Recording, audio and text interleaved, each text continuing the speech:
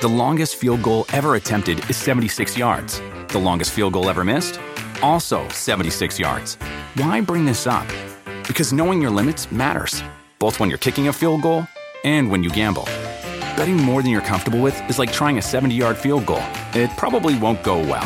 So set a limit when you gamble and stick to it. Want more helpful tips like this? Go to keepitfunohio.com for games, quizzes, and lots of ways to keep your gambling from getting out of hand. It's okay if you aren't ready for kids right now. It's okay if you don't want to be a mom now or even ever. It's nobody's decision but yours. But do you know what's not okay? Not knowing how effective your birth control is. Talk to your doctor about effective birth control options so you can make an informed decision. Tap to learn more. Welcome to The Megyn Kelly Show, your home for open, honest, and provocative conversations.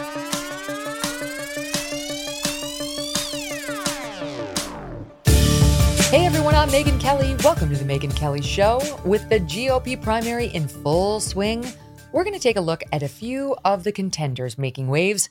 My sit-down with Governor Ron DeSantis, Vivek Ramaswamy's recent appearance on the show, plus some highlights of Nikki Haley and Tim Scott's appearances on this program. And then tomorrow, the 800-pound gorilla, as I like to say, my interview with Donald Trump, the first we've done in 7 years, will air. We're going to have a lot to talk about after that. But today we begin with my interview of Governor Ron DeSantis from July and episode 597. We got into everything, including a spirited back and forth about his positions on Disney and whether he's punishing the company for exercising their free speech rights. Is it government overreach? Conservatives tend not to like big government. Is he leaning in?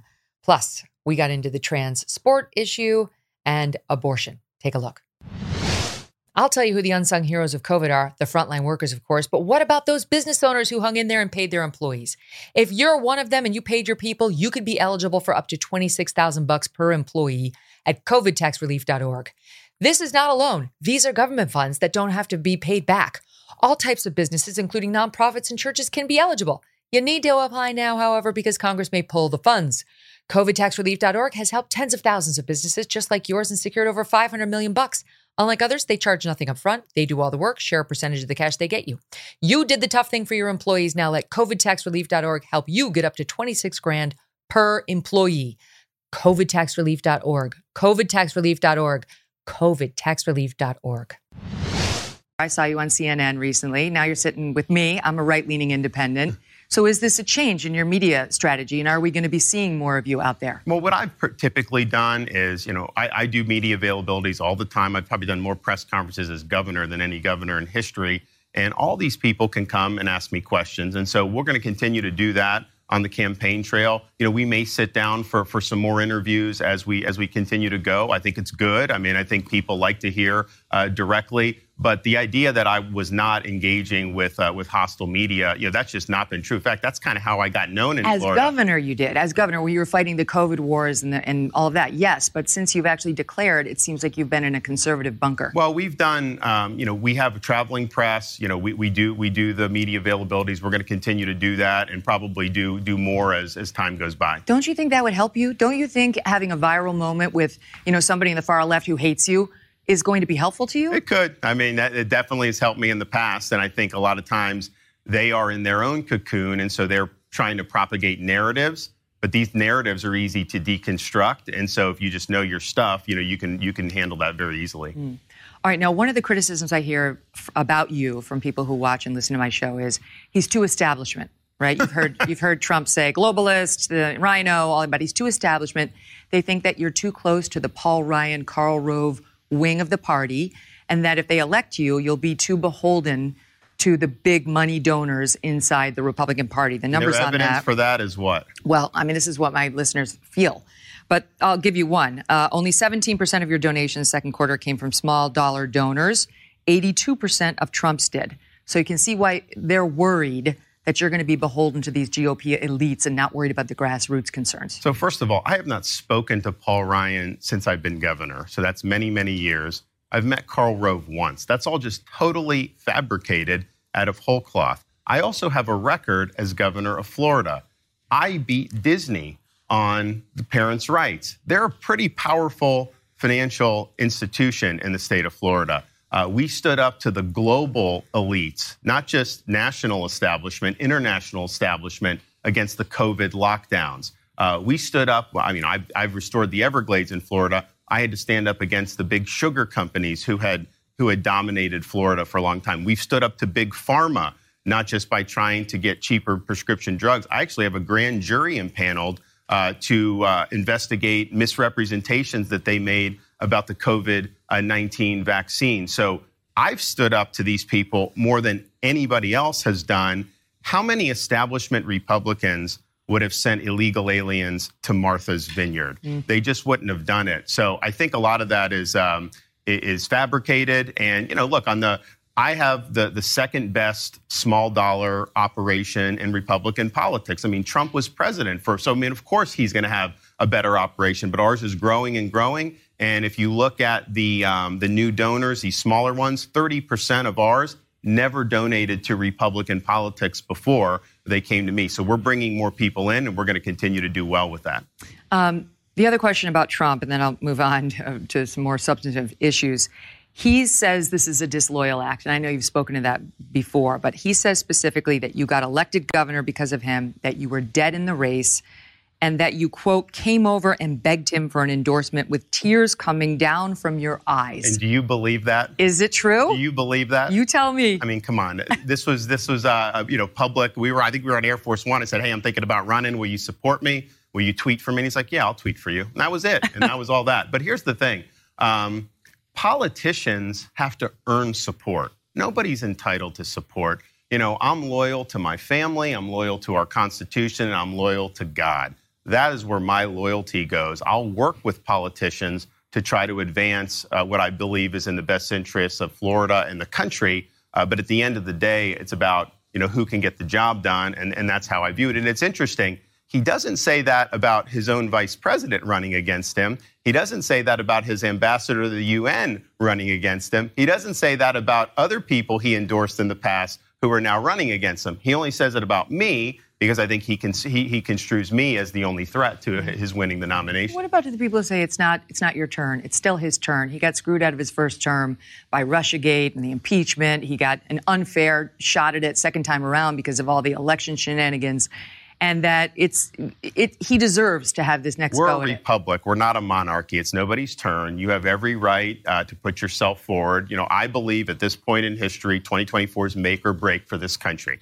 I'm not running to be president. I'm running to do something as president for the country. I think I'm the guy that can win the primary, win the general election, and then deliver on all of these things and do it for 2 terms, which I think is really important because if you look Trump's first term, he did a lot of good things. Biden reversed almost everything on day one. I think you do need 2 terms for this stuff to really, really stick. And so I think that I'm the only guy that fits that bill. So I have a responsibility to step up and offer myself for service. Let's talk about Florida for 1 minute. The Department of Education is in the news this week. They issued new guidelines when it comes to teaching things like slavery. They are teaching its innumerable horrors. That's clear. But they are also requiring teachers to instruct that, quote, slaves develop skills, which in some instances could be used for personal benefit. As you know, the vice president made an emergency trip down here to Florida to say you were whitewashing history, that these are lies.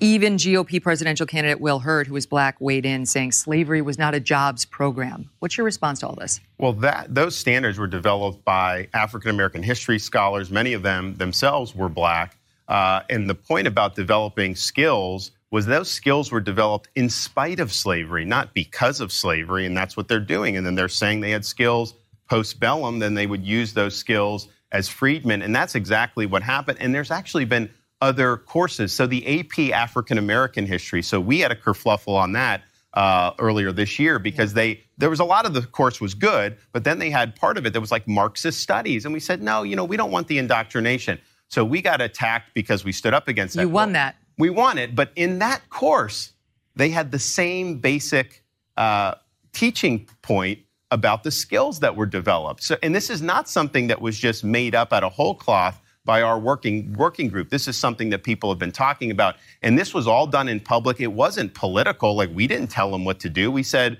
we're not doing critical race. We're not doing a political agenda. Just do the facts. And they did a very thorough job. I mean, if you look at all the things they're talking about. But what do you think of Kamala Harris coming down here and try to tell everybody that you're lying, that you've decided to lie to the American public about slavery? Well, the White House has been obsessed with us in Florida from the time they took office. Clearly, they view us as a threat. And so anything that they can do to try to ding us. But I think in this case, people looked at it and they could tell she was lying and she was demagoguing it. I mean, this stuff was vetted. This was all public. People could do comments. Everyone was praising what a thorough job they did. Then all of a sudden they cherry pick something, take it out of context, and then try to demagogue it. Because if you look at the entire standards, there is no way you can view those standards and not come to any other conclusion that they are very, very honest about the injustice of slavery. And that's time and time again, you see through that. So I think the thing that's instructive, though, is, okay, you have Harris doing this in Biden's White House. Corporate media, if they're really truth tellers, if they're about holding the powerful accountable, they would have pushed back on this. They would have said, wait a minute, that's not true. They would have had Dr. Allen on to shoot it down. And instead, they try to concoct the narrative even further and push it. So I think people like Harris do it because they know they can get away with it with a lot of our corporate press. Mm-hmm. We had Dr. Allen on, and he said the teachers union was sitting there, lying there like snakes in the grass at these meetings, not saying anything, not objecting to any of this until after it became a controversy. All right, let's shift and talk about Disney. You mentioned them just a bit. You, in my view, are pretty quick to use the power of the state against certain corporations who you don't like, these woke corporations. Disney, after it attacked your Parental Rights and Education Act, Anheuser-Busch recently for hurting the pension investments, you said, of Floridians with the whole Bud Light debacle.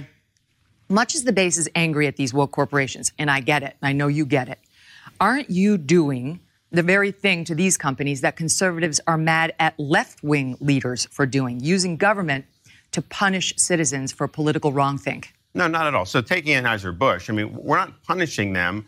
They departed from business practices by indulging in social activism. That has caused a huge problem for their company, and their stock price has gone down. Well, our pension fund in Florida holds Anheuser-Busch InBev stock. So it's actually hurt teachers, it's hurt cops, it hurts firefighters who depend on that pension fund. And so didn't you support the boycott against them?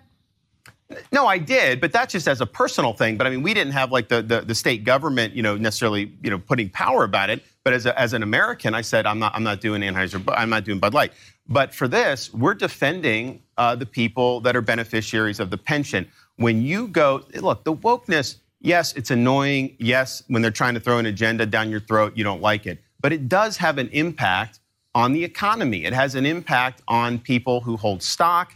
And that's not just rich people. That's those people. So with InBev, they departed from their fiduciary duty. And so we're investigating. How can you say they departed? I'm not in favor of the Bud Light thing at all. But how can you say they departed from their fiduciary duty? They sent a beer can to this very controversial person, which upset the consumers. And the consumers had their say. But how is that a departure from their? How does the state get involved in that? How is that something that is helping their shareholders or helping their company's value? But how is that for you to weigh in on? It's not, because I have people in Florida that were injured by the company's decline as a result of that. These are people that rely on the pension. Disney is a different issue than this. But we have to say companies should do their job. If they depart from that and they harm people, then you have an opportunity to potentially have recourse. Now, Disney was an issue where they came after the state of Florida. Yes. When we were doing fortifying parental rights, saying at that time it was K through 3, no gender ideology or any of that in the schools. And to me, that was not a huge leap. That's common sense. Why would you want to tell a second grader that they may have been born in the wrong body? That is happening around this country. And we said in Florida, we're not. So they came in against us, and they're very powerful in Florida. They usually get whatever they want. So we stood up and we said, no, we're going to do what's best for students and parents. We're not going to kowtow to Disney. Then after I signed the bill, they put out a statement saying they were going to make it a mission to see that the bill was repealed or overturned in court. Right. So they said they were taking their corporate resources to basically attack parents' rights in Florida and overturn a core state policy. So we had to then make a decision, and the legislature started saying, well, wait a minute. Disney is getting these benefits that they've had for a long time. Maybe we should reevaluate it. And then when you looked at what they got, unbelievable arrangement that they had that no other individual or no other company in the entire state enjoyed. So Florida, for many decades ago, was joined at the hip with this one company. They started going down the road of sexualizing children. We just could not be joined at the hip with a company that was doing that. That's antithetical to our values in Florida. So what we said is, you don't get to control your own government. You don't get to be exempt from laws and taxes. You're going to live under the same laws as everybody else. You're going to be treated like SeaWorld. You're going to be treated like Universal. So that's actually good policy. That's taking away corporate welfare and putting everybody on a level playing field. But we could not be, I couldn't look in the mirror as a parent of a 6, 5, and 3-year-old knowing that this company was getting benefits from, and these are not benefits I gave them. This is many, many decades ago, that they were doing that given the direction that they're going with kids. I draw the line at protecting kids. We are going to protect our kids, and we will take on big corporations to do so. So are you suggesting you would have done this irrespective of them criticizing and fighting your Parents and Education Act? I mean, that this had nothing to do with their stance on your law? Well, obviously, they're supporting sexualizing kids in Florida schools. I mean, they were putting their corporate weight behind ensuring that could happen. So, of course, that was a factor. But that's an admission that they were punished by you, in part, by the state for their political viewpoint. It's not a punishment. So that was part of it. Then they had the Zoom videos that were put out where these Disney executives were acknowledging that they wanted to inject the sexualization into their programming. Yes, I understand. That's different, and that's less controversial. Well, but that was part of the decision where the legislature, the support to maintain this arrangement just collapsed, and we were in a situation where he said, okay, this is a company that's pursuing this direction with respect to children. That is fundamentally hostile to the state of Florida's policies. Okay, but how is it not viewpoint discrimination? We talked about 303 Creative, you and I, privately, about the U.S. Supreme Court case that just came down. They held in that case, they reminded us that citizens in this country are free to speak as they wish and not as the government demands.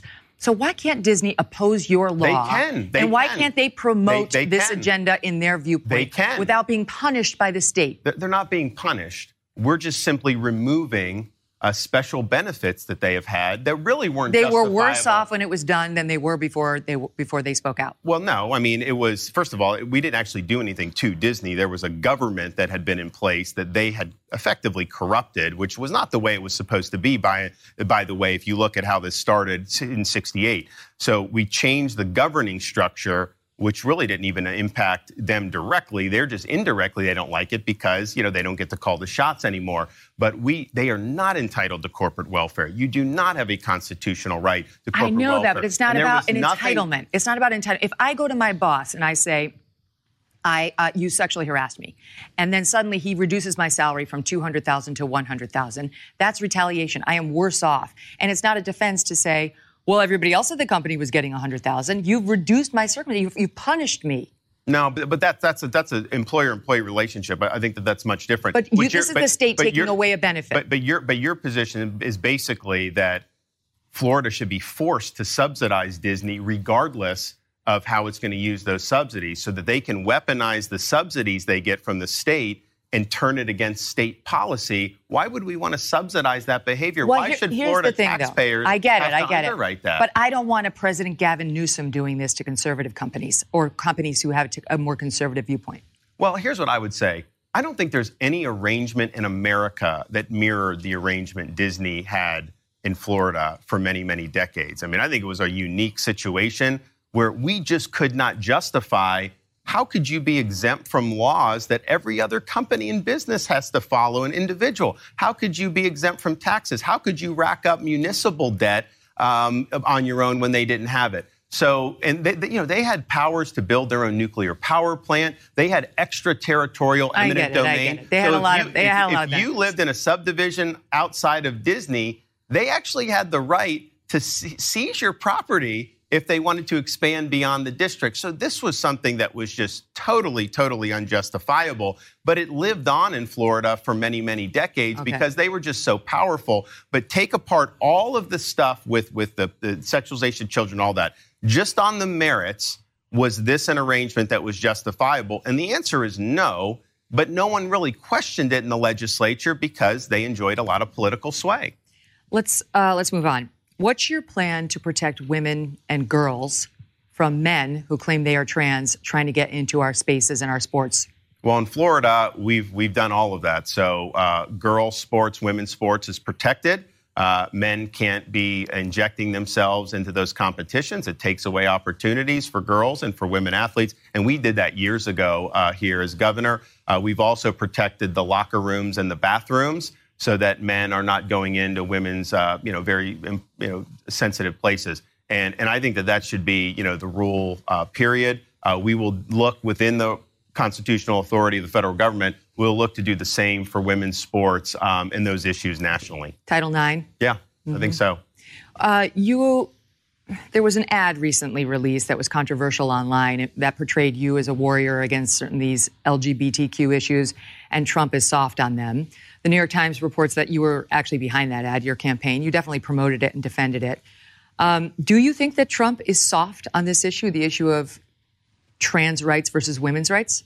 Well, I think that what was pointed out there was, he had been a pioneer in injecting men into women's competitions because, he was doing that with beauty pageants way back in the day, 10 years ago or whatnot.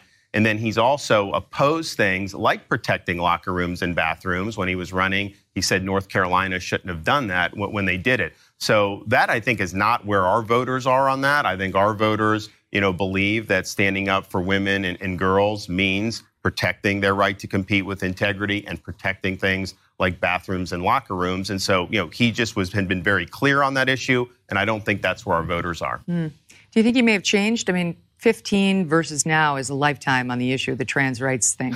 I don't know. I mean, I think that, it wasn't just that, he had kind of a flippant opinion on it. I mean, he was really one of the leaders in making this a big issue culturally and nationally. Speaking of that campaign ad, one of the complaints I've heard about the DeSantis team is they're too online. There was the Twitter Spaces launch, yes, but it's more about the petty Twitter squabbles that we see some connected with your campaign having that will take up 3 days of the news cycle that don't really amount to anything substantive for the voters in Iowa and elsewhere. Is that a fair point?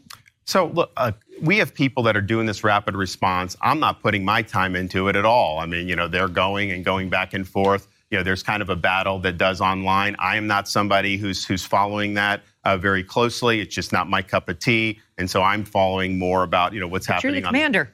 No, I get it. But I mean, but we have people shooting at us too online every single day. I mean, the fact that you asked about people like Paul Ryan, that's all a manufactured online controversy and set of attacks that have no basis in reality. And so there is need to kind of push back on some of this stuff. So I wouldn't say it's too online. I think that there's a place for that. But ultimately, the people in Iowa and New Hampshire, they're not following the latest Twitter war. They're following what's going on in their lives. And I'm very cognizant of that. You recently signed a 6-week abortion ban in Florida. That is popular with Republican voters. The majority support that. But you haven't yet said whether you would support doing that at the federal level. Will you say so now? So our bill in Florida protects unborn when there's a detectable heartbeat. The heartbeat bill is something that is rooted in science and medicine. And this is the most significant pro-life protections that we've ever done in the state of Florida in the modern history. So I've been a pro-life governor. I'll be a pro-life president, and I will come down on the side of life. We are running on doing things that I know I can accomplish. So we're going to end the abortion tourism that is in the military. It's an egregious waste of taxpayer dollars. No funding for abortion. We're going to ensure that the Supreme Court remains so that Dobbs is not overturned. And I'm going to be a leader with the bully pulpit, to help local communities and states advance the cause of life. But I really believe right now in our society, it's really a bottom-up movement. And that's where we've had most success, Iowa, South Carolina, Florida. And I think you're going to continue to see a lot of good battles there. So you're not in support of a federal law? I'll always come down on the side of life. And, I'm proud to be pro-life, and I'll be a pro-life president. But if you do that, I mean, if you sign a federal law, making a 6-week standard, the law across the country, aren't we just then going to get a Democrat administration with Democrat Congress that reverses or that codifies Roe and back and forth? Why isn't it just a states' rights issue? Well, clearly the states have. I mean, I think the states have the primary jurisdiction over it. I do think they do, but if there's a federal law, that's going to change. Well, I think there is. I think there is a federal interest, but I think the reality is that the country's divided on it. You're not going to see Wisconsin mimic what Texas has, which is an argument against a federal law. You're not going to see Pennsylvania mimic what Georgia has. Well, but I mean, we're divided. I mean, are these things like on the potential thing? I haven't seen Congress move that. I don't have much confidence that Congress is going to do anything meaningful in this regard. And so in a federalist system, you have different opinions and that stuff gets filtered out. But clearly, right now, you are going to see different states go in different directions. And I understand that. Again, you can find the full show on YouTube or wherever you get your podcasts. It's episode 597. We'll be right back. Guess what costs Americans about $11 billion a year? The flu season, which is right now. Kids get sick and miss school. Parents miss work and then get sick too. And now you can add in COVID variant 10,000 to the mix on all of this. That is why you should consider checking out EnviroCleanse for your home, the new science in home air purification. EnviroCleanse works to capture and destroy flu and COVID viruses from your home, plus bacteria, toxins, mold, and allergens. We had mold down at the beach. They told us to get one of these. EnviroCleanse technology is so powerful, it was chosen to purify the air systems on board Navy ships and subs, helping to keep our servicemen and women healthier. And I want to tell you, I got you a 30% discount. Limited time only, though, so act now. Go to ekpure.com. ekpure.com. Use the promo code Megyn when you get there. Promo code Megyn at ekpure.com. Hollywood is under siege, covertly compromised by a global adversary. The same Hollywood that sold the American dream to the world is now making nightmares a reality. The American way of life is being censored by the Chinese Communist Party. Some films have scenes completely altered. Other films have lost their funding or been canceled altogether. Some actors have been banned from China for supporting human rights. Hollywood Takeover is a documentary brought to you by the Epoch Times, revealing how the CCP has infiltrated major movie studios. Join Chris Fenton, a former Hollywood executive, and Tiffany Meyer, an investigative news reporter, through their journey in exposing how the film industry gradually lost its integrity on its path to profits. Don't miss the most important documentary ever made about Hollywood. For a limited time, watch the first 10 minutes for free on HollywoodTakeover.com/MK. That's HollywoodTakeover.com/MK. Now, Nikki Haley, who is having a bit of a moment in the GOP primary right now. I mean, we know the gorillas first, but she's having a moment amongst the B tier. By most polls, she has gained the most ground after the first debate. She came on this program in July, episode 586. In this part of the interview, we talked through NATO and Ukraine and other foreign policy stories, as well as parental rights. Take a look. Let's talk about NATO and Ukraine, because this has become an issue. Should Ukraine join NATO? This has, of course, been the thing Vladimir Putin has been pushing against now for decades. He doesn't want the expansion of NATO at all, and he certainly doesn't want Ukraine in it. And Joe Biden said it's not time. Well, I mean, I think everybody agrees right now in the midst of a war, it's not time. But Joe Biden was saying they're not ready. And I heard you on Cavuto yesterday saying there's no reason Ukraine should not be part of NATO.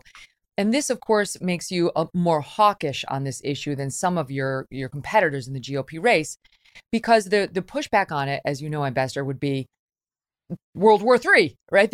That it's extremely provocative to Vladimir Putin, even more so than we have been, to actually make them a part of Ukraine, a part of NATO. We would have no choice but to defend them in further provocations down the line if they got into further skirmishes with Putin, and it could literally lead to World War III with a nuclear power. Actually, I think it's the opposite. This is about preventing war. And the way you prevent, and this is also about ending this war quickly. We don't need this to drag out. And the problem is, and I dealt with the Russians at the United Nations, they love to intimidate. They love to scare, and they hope that that helps them get what they want.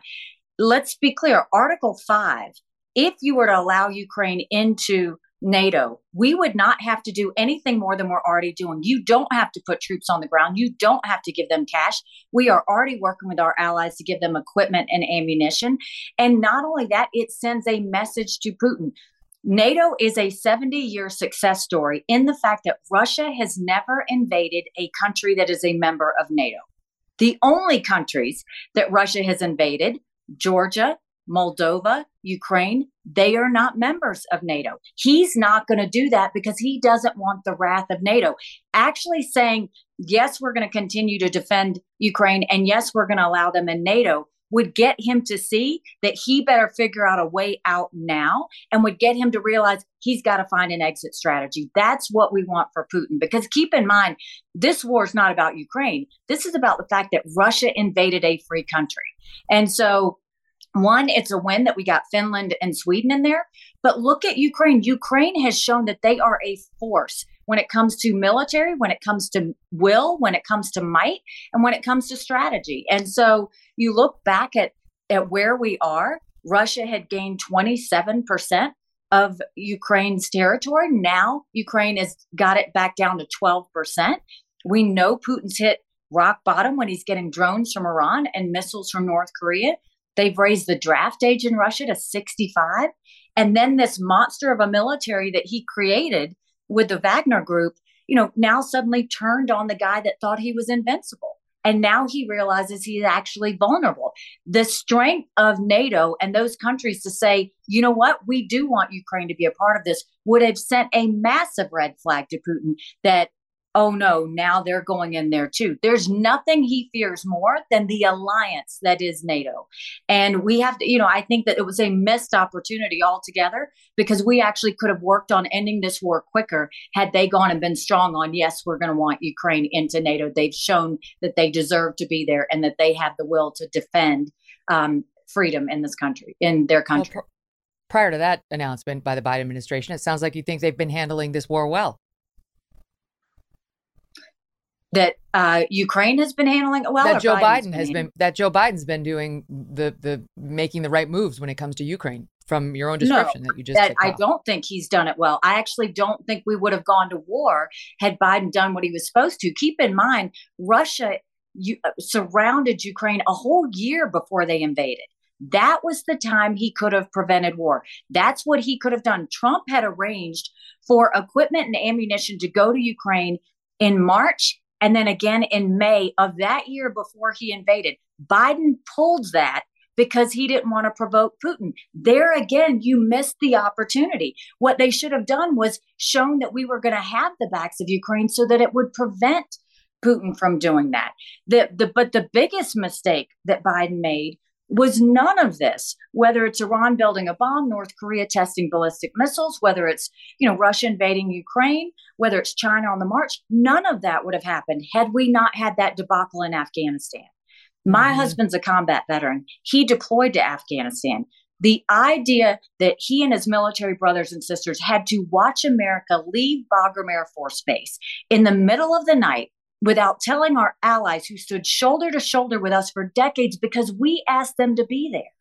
Think about what that told our friends, but more importantly, think about what that told our enemies. It was after that Russia went on aggression with Ukraine. Agreed. It was after that China started really getting aggressive with Taiwan. It was after that Iran started building bombs. But I'm trying to get to, what would you do differently if you became president instead of Joe Biden? What would you do differently with respect to Ukraine? Because all those rollbacks of the Russian, advancement in Ukraine happened under Biden's watch. And so what kind of differences would we see toward Ukraine if you were to become president? First, I wouldn't send any cash straight out to Ukraine. I don't think you should do that to any country.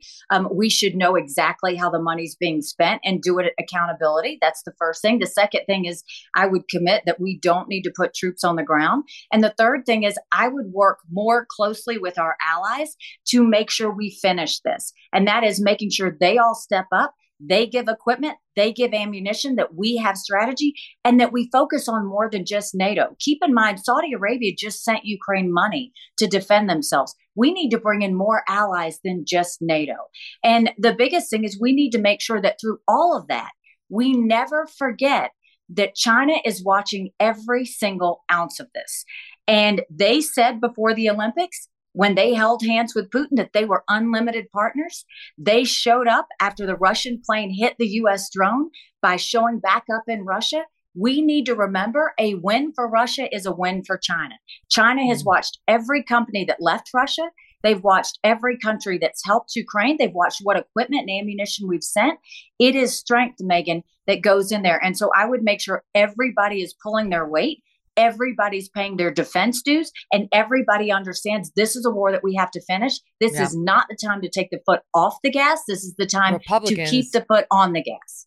Republicans don't feel that way. In March of 2022, 51% of Republicans deemed Russia's invasion a major threat to U.S. interests. Today, it's only 28% of Republicans, according to a recent Pew poll, who see this as a major threat to our interests. So the Republican Party is turning on this war. This, as the Biden administration sends cluster munitions to Ukraine, which have been banned by over 100 countries, including very close American allies like the UK, like Canada. They don't like these cluster munitions that basically open up a bunch of grenades on a country that could then explode later when children are playing in the field, and so on. Do you support cluster munitions, despite the fact that Republicans are waning in their support for this war? Well, first, I want to answer the first premise you said about Republicans. Keep in mind that dictators always tell you exactly what they're going to do. China said they were going to invade Hong Kong, or China said they were going to take Hong Kong. They did. Russia said they were going to invade Ukraine. We watched them.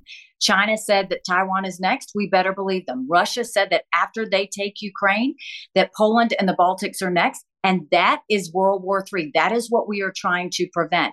And so this is not about what politics is saying. This is about the fact that that same mentality of us saying we shouldn't defend Ukraine is the exact same mentality that the Europeans had when they talked about letting Nord Stream 2 go through, when Germany got really close and allowed themselves to get close to Russia. You can never let an enemy advance at all, because if you're naive and you think, oh, but we're going to provoke them, that's the wrong mentality, because they will go and pull the rug out from under you. And we can't be so naive that this isn't going to happen later. The biggest issue with Russia winning is China's aggression. And China has been preparing for war with America forever. We see that in their infiltration. We see that with the threats that they're doing to us from the outside.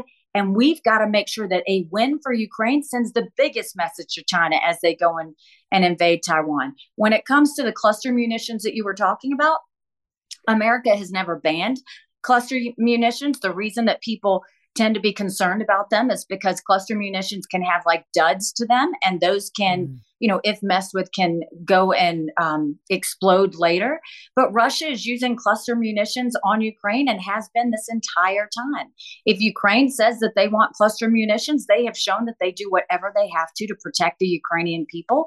And if they feel like that's going to help them advance, then, I have no problem with them getting cluster munitions. On the subject of naivete, President Trump said he would settle the Ukraine-Russia conflict in 24 hours. Is he being naive? Oh, I just don't think it's being realistic. I mean, the only way you settle it in 24 hours is if you give Putin something that he wants. And it's not realistic even to do that. Let's be clear.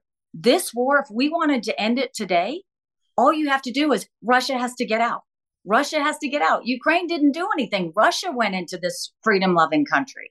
So no, I don't think it's realistic to say that you can settle this in 24 hours. But I will tell you what would have settled this really quickly is if the U.S. and Biden and NATO would have been stronger on the fact that, yes, they are going to let Ukraine into NATO, because one, that would have encouraged Zelensky to start being able to say to his people, look, we're going to be able to defend ourselves going forward. And he would start looking at an exit strategy, and Putin would have started looking at an exit strategy. We are trying to end this quickly. We're not doing that right now. And we're trying to prevent further war. That's the focus.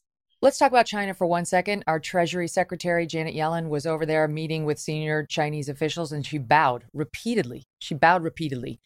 Independent protocol experts, the Democratic university professors who study this for a living, said, we don't do that. What does she do? What is she doing, Ambassador? And what did you make of the bowing? It was just, again, we look weak. You look, Blinken went hat in hand to China. They said it was a great meeting, which means China got something out of it. You've got, Janet Yellen goes and says, oh, we should get closer to China. So they roll out the red carpet. And then they go and say, oh, but we scolded China because she said, this shouldn't be a winner-take-all scenario. This should be a situation where we can play by fair rules. This should be a situation where we see each other as competitors. That right there shows that you don't understand China.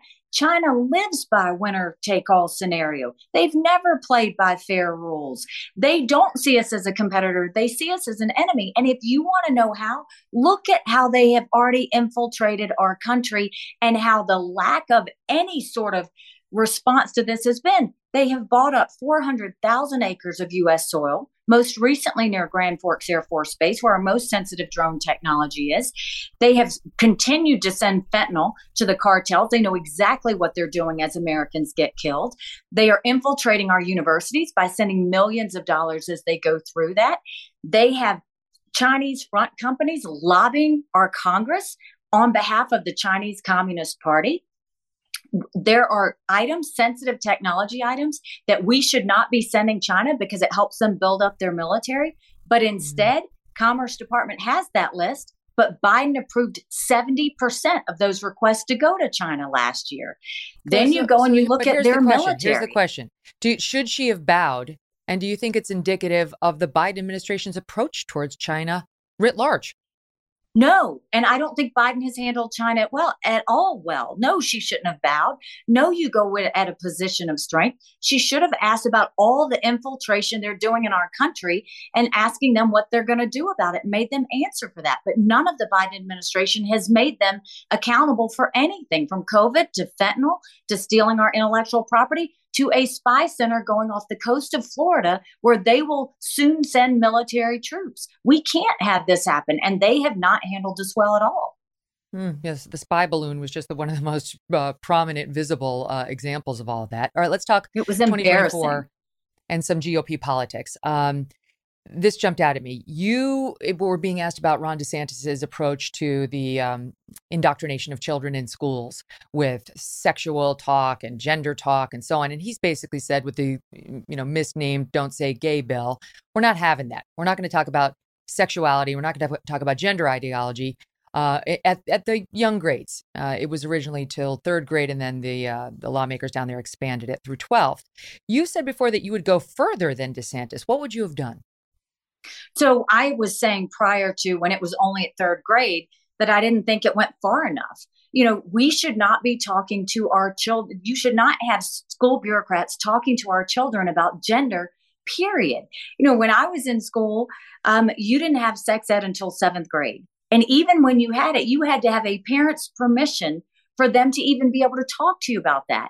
And my parents wouldn't sign it. So I was the uncool kid in the classroom next door. This is not the job of schools to educate our kids on gender. That is what the parents should do. So what I was saying is he didn't go far enough when they did it in third grade. They shouldn't be talking about gender at all in schools. Let the parents handle that. Education should be about math, science, history, civics, those types of things. I mean, you can look at how our terrible education scores and realize the last thing we need to be talking about gender when you've got 67% of 8th graders prior to COVID that were not proficient in reading or math. You had 80+% 2 weeks ago that said they're not proficient in history or civics. And now last week, they say our 13-year-olds are at the lowest levels of reading and math that we've seen in decades. And you want to talk to them about gender? I mean, that's just not what American parents want. We have one job. That's not the job we want schools to do. But what can we do? What can be done about that from the White House?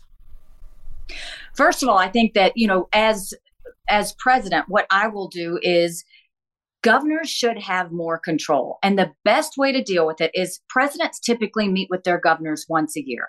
I will meet with our governors once a quarter, Republican and Democrat, with the sole goal of sending as much as we can down to the states when it comes to education, when it comes to healthcare, when it comes to benefits. I know as a governor that what I needed in South Carolina was different than what someone needed in Florida or New Hampshire or anything else.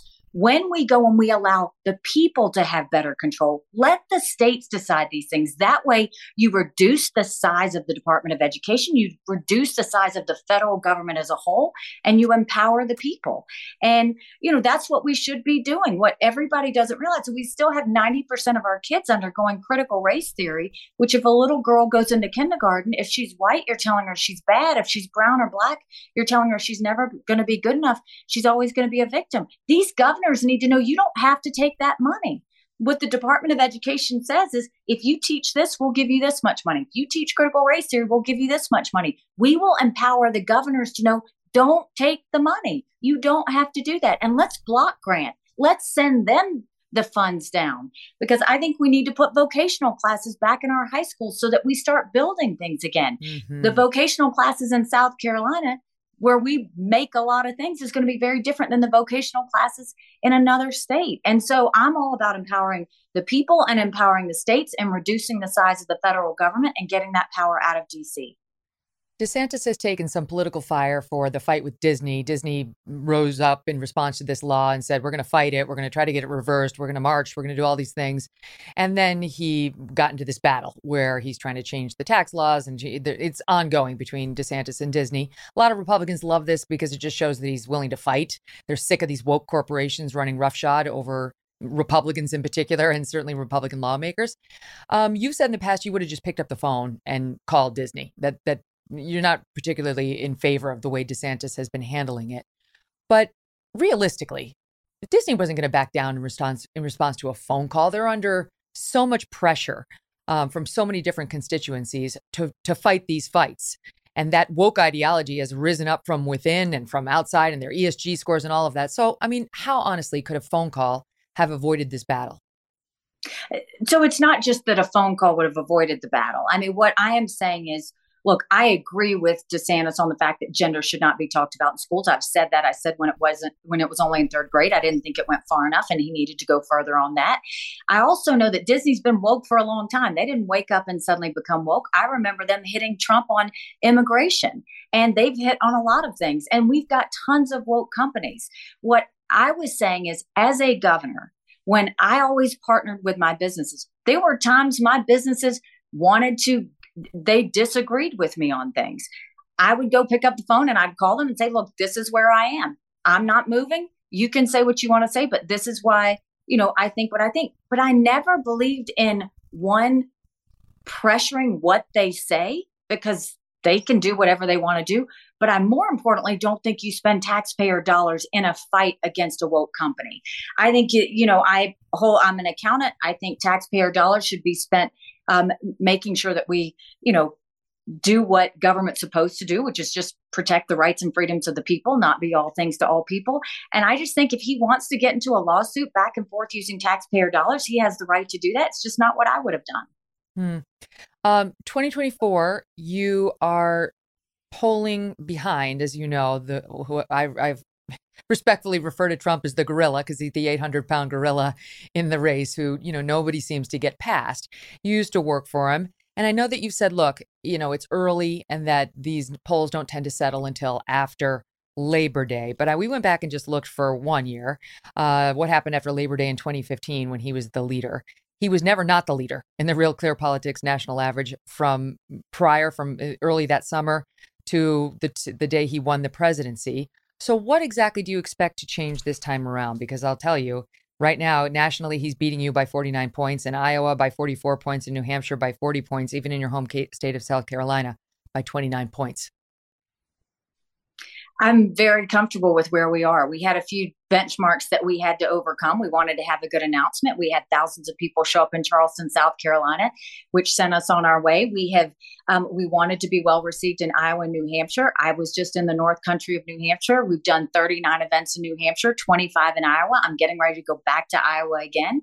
And we wanted to show financial strength. And our campaign and our supporting organizations have raised over $34 million.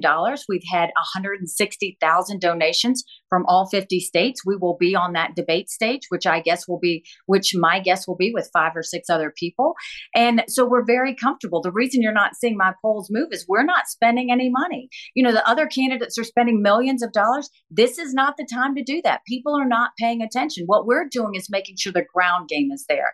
And what I'll tell you, going into Iowa in 2015, you can go back and look. Ted Cruz going into Iowa in July of 2015 had 4%. In November of 2015, he had 10%. In January, he won it outright, the Iowa caucuses, at 28%. You look at Scott Walker. Scott Walker was Teflon Scott. The media loved him and said he was going to be the next president. He had above 20% in July of 2015. He never made it to Iowa. This is a marathon. It's not a sprint. And I'll tell you this, Megyn.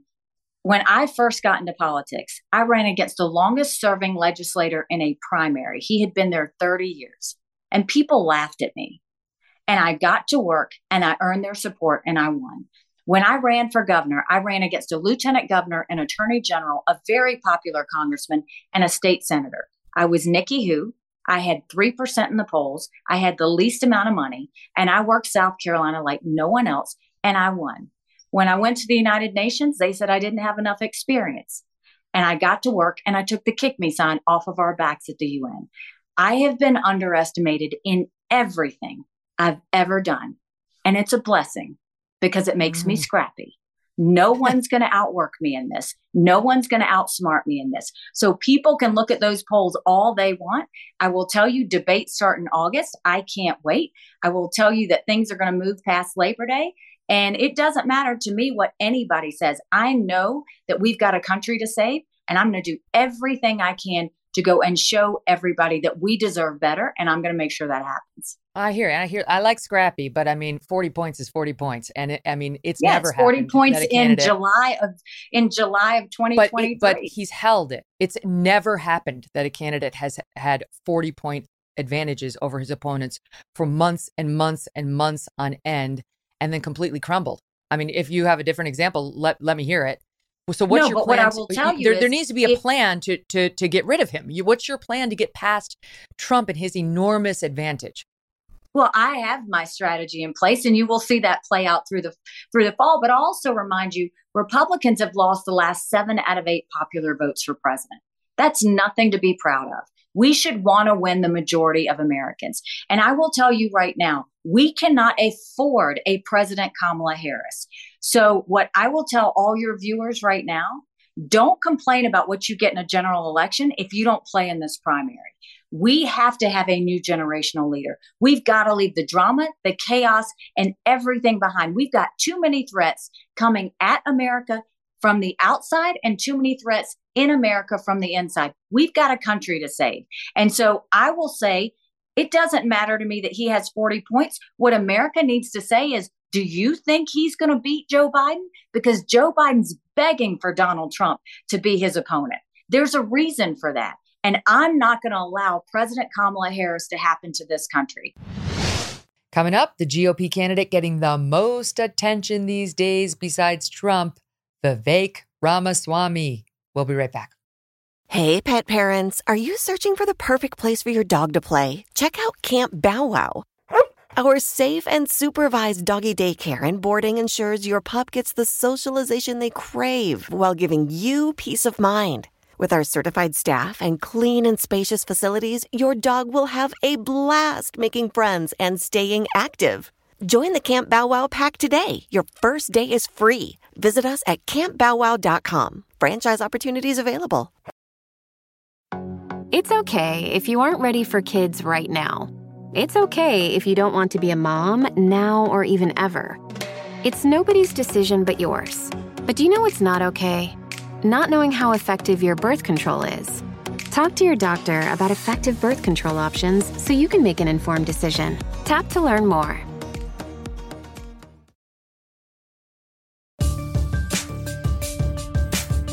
Vivek Ramaswamy has been on the program 4 times since we launched, including a fun debate with David Sachs about bailing out Silicon Valley Bank. Remember that?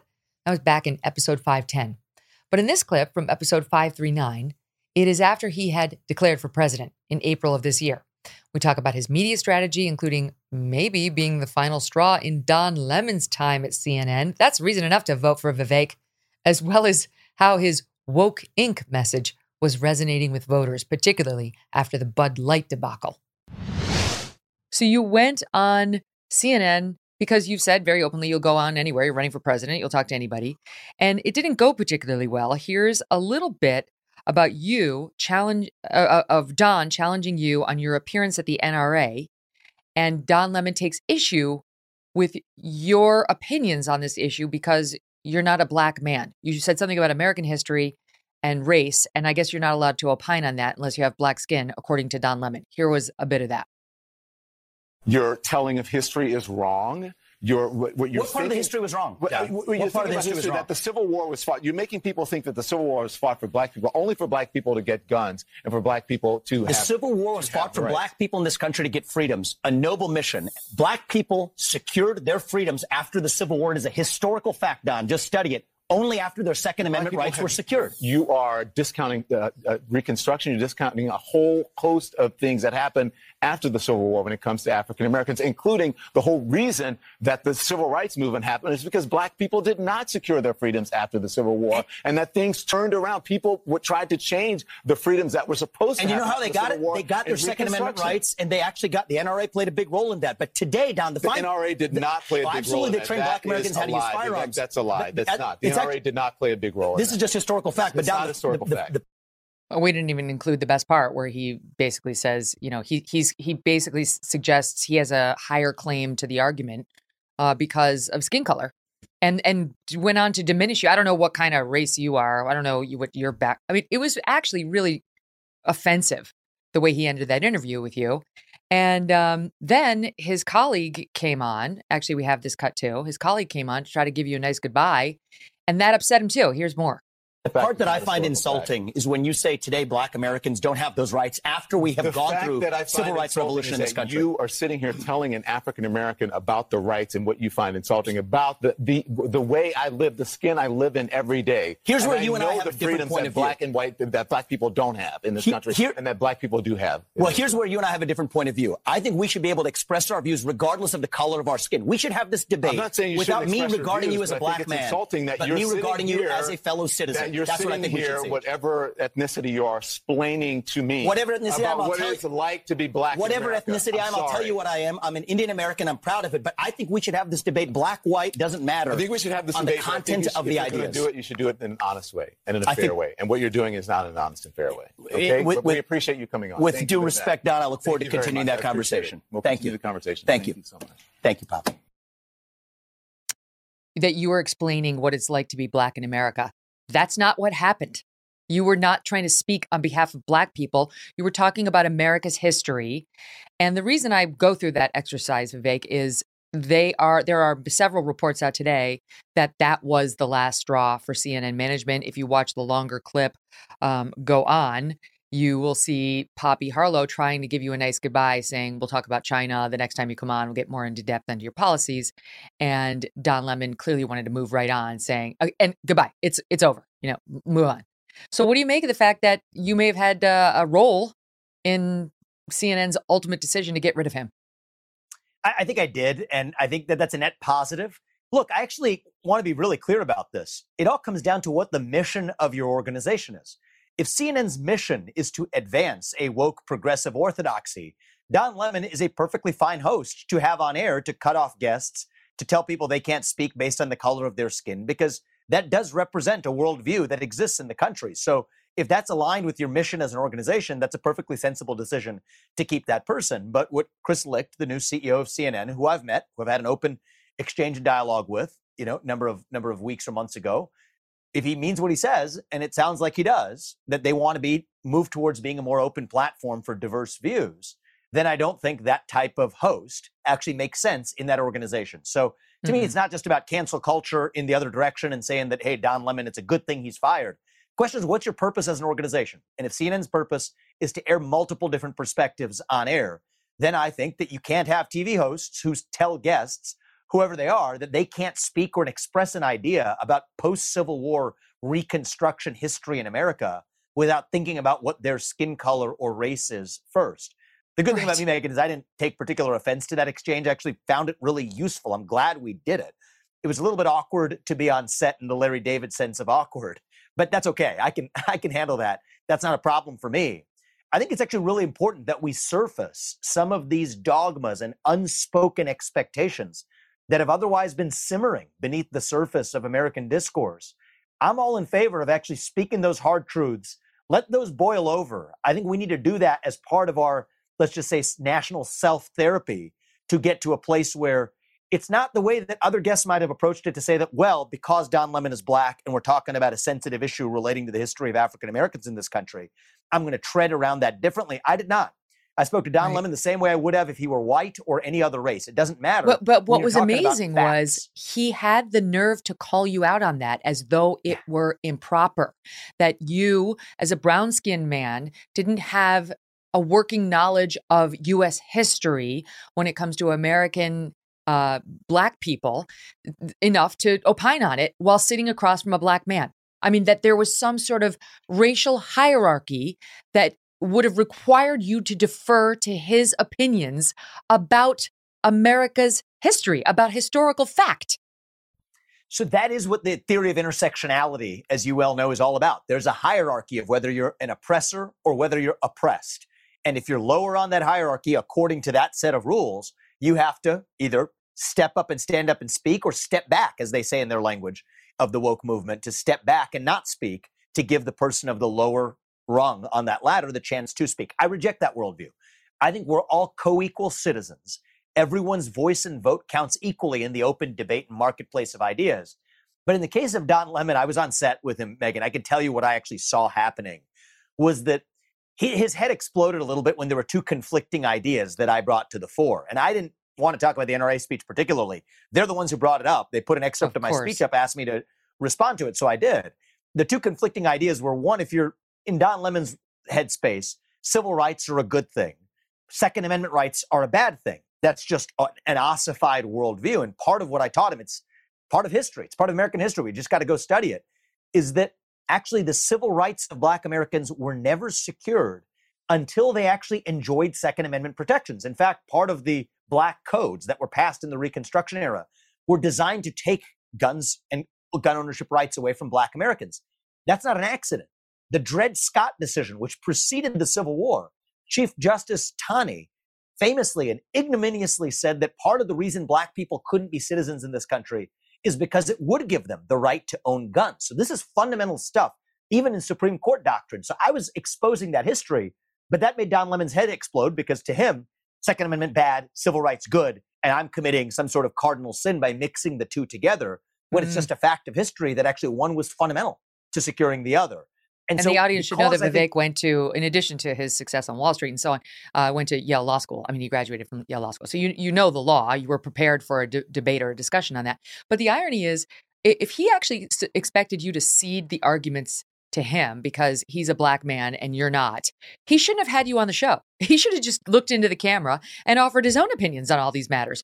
He invited you to be interviewed on his program and then got upset when you actually offered your view and explained why you made the claims about gun rights and so on. And so his intersectionality approach doesn't work. If you want that, go be a pundit. Don't be an interviewer on a national cable show. Yeah, I tend to agree with you on that, Megyn. And my whole point is I actually go to these forums precisely because right now there's two alternatives. I present a third. Alternative number one is you go on there, but you have to actually follow the orthodoxy. You have to effectively bend the knee quietly without saying it. Acknowledge that when you're talking about certain subjects to people of a certain race, that you have to tread around it. I don't do that. Option number two is you do that and you come out looking like a villain, which is how they're ready to portray you. I pick a third path. Let's be dignified. Let's actually stick to our arguments without compromising on our principles, but do it unapologetically in a way that surfaces the actual tension underneath that implicit assumption that other people don't talk about. And I think it would be a mistake here to just focus on Don Lemon. I mean, I think there's better models for how to succeed in your career as a journalist in staying close to the truth than following Don Lemon's path. But it's not all about him. He's representing a worldview. I mean, take Congresswoman Ayanna Pressley of the Squad. She's not a journalist. She's in Congress, but she basically said the same thing, even more concisely than Don Lemon did a couple of years ago. when she said, we don't want any more black faces that don't want to be a black voice. We don't want any more brown faces that don't want to be a brown voice. That's an exact quote. I don't fit her description of what counts as a brown voice because I reject the premise that your skin color ought to predict anything about the content of the ideas you're allowed to espouse. That is true racism. That is definitional racism, to say that I can predict something about the content of your ideas based on the color of your skin. And yet that's become quietly accepted in much of mainstream culture in America. I will say, Megyn, though, I'm optimistic. I think the fact that we're having this conversation on the back of CNN making the decision to actually remove Don Lemon from air, hopefully replace him with somebody who's a more thoughtful journalist. I do think, I'm actually quite optimistic that we're a domino effect, a hair's trigger away from a national revival that rejects this woke orthodoxy that's been an assault on American excellence. You saw it from Netflix about a year ago after the Dave Chappelle controversy. I think this is a good move that Chris Licht has taken at CNN. I think if we keep our optimism alive, right, I think a lot of that wokeism that has infected institutions over the last several years, people are hungry for something new. I think it's up to conservatives in this country. This is why I feel called to do it, to lead the way with an affirmative vision of our own, not just being victimized by the victimhood culture, but by actually leading the way with our own vision, which is what I'm trying to do. We've heard people like Joy Reid explicitly say about black people in America who have heterodox views on this whole wokeism. They're skin folk, but not kinfolk. That's how they dismiss anybody who sees things the way you do, but happens to be a black man or a black woman. It's absolutely disrespectful and it's racist. I do want to ask you, first of all, did you have that conversation with Chris Licht, the new head of CNN, took over for Jeff Zucker, after that exchange with Don Lemon on the air? It was before. It was beforehand. Okay. I thought it was my place to leave them be. I think there was a lot of discomfort after that, and they were very respectful of the people who had booked me after I was off air, but I left that. Well, let me show you the ending. Let me show the audience the very, very last part where Poppy tried to save it. I mean, this is what you do when you're a co-anchor. I've been there. When something tense happens, you try to diffuse the tension a little, keep things nice with the guest before they leave and say a nice goodbye, which she attempted to do. And he was clearly irritated by her. And he always lets his irritation show. This is one of the reasons why that morning show is a disaster. They have record low ratings. And his co-hosts very clearly can't stand him. But here was his last parting remark in the whole exchange to Poppy. Okay, we appreciate you coming on. With due respect, Don, I look forward to continuing that conversation. Thank you. The conversation. Thank you so much. Thank you, Poppy. We'll talk about China. Yes, let's talk about China. Next time you come back. Oh, thank you. Much to say on declaring independence from China. Okay, something you can add on now, please. Thank you. Thank you. Mm-hmm. So we can move on now, please. And so the reports are that they'd had it between his reported diva moments and his sexist remarks, the Nikki Haley thing. There's a report this morning, I think it's in the Daily Mail, talking about how so many staffers at CNN were actually really ticked off and offended by saying, Nikki Haley's past her prime. Sorry, a woman's past her prime when she's out of her 20s, 30s, maybe at age 40, and on and on. There's lots of examples of Don Lemon not liking women. He doesn't like women. That's my opinion. It seems pretty clear. He blames everything on women. Anything goes wrong on the set, an interruption, it's the woman's fault. Trust me, that's his MO. Blame the woman. And so I do wonder. Megyn, there's just a funny connection there, just to briefly draw it. So he's a man who feels particularly totally free to talk about when women are or are not in their prime and to criticize women for being women, but somehow believes that if you're not black, you can't actually even make a comment about post-Civil War history. Right. So there's a certain rich irony in that if you observe it. That's how the woke are. They have a weird hierarchy that you really have to be immersed in it to totally understand it. So after that moment when they said goodbye to you, Vivek, what was that? What was it like? It's always kind of fun to get a behind the scenes, wrap up of what happened on set after something like that. Yeah, so I had a nice exchange with Poppy. I felt bad for her, to be honest, because I think she had been sidelined in the conversation. She was trying her best. So I told her, look, we have a conversation with China later on. I walked off. I went out of my way to really be thankful to the producers and those who were on set as well. I think it was awkward for everyone there. So I tried to do my part to bring a lighthearted tone and say they're doing great work and to keep up the beautiful set. That's what I think I told them, which is a nice looking set, I guess. Okay. And then I left. And they were very decent about it afterwards. I think they reached out to my people who did the scheduling to, effectively apologize for that interaction. But I don't need apologies. I think that this is good, actually, for our country to be able to air this kind of underlying tension in our It's just so discourse. crazy. It shows the craziness. It's like somebody saying to me, like, women didn't actually, they got the right to vote, in 1920, but they didn't actually get their power until 1970. And me saying, no, actually, the data show that in the 1960s, they were really coming of age. And somebody being like, no, actually, the data show that in 1974, that's when it started. And me being like, you're a man. I'm a woman. Shut up. People do that. Shut up. People do say that kind of stuff. It's that ridiculous. Thank you for calling it out and giving us a good example of how they operate. Now, you mentioned something because crusading against these woke pushes in corporate media, in corporate America, and so on has been a big issue for you. This is one of the reasons why I love what you're doing. There's an update in the whole Bud Light disaster today, which is just, I think, spectacular. So, of course, their stock price fell in the wake of the boycott after they partner with trans activist or trans person Dylan Mulvaney. And their core audience and core, purchasers revolted across America saying, what are you doing?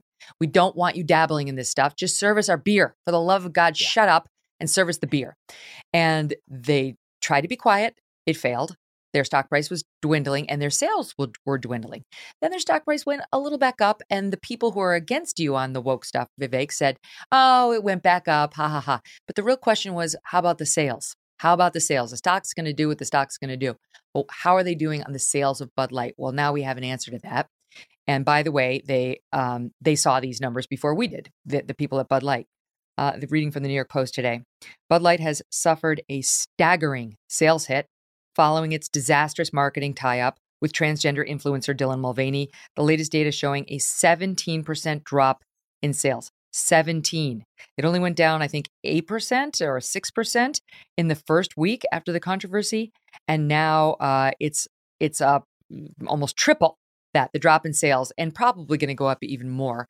They've now put the woman who made the decision, we're told, Alyssa, on leave of absence, though it was clearly not her idea, and I don't think she's ever coming back, as well as her boss, also on a leave of absence.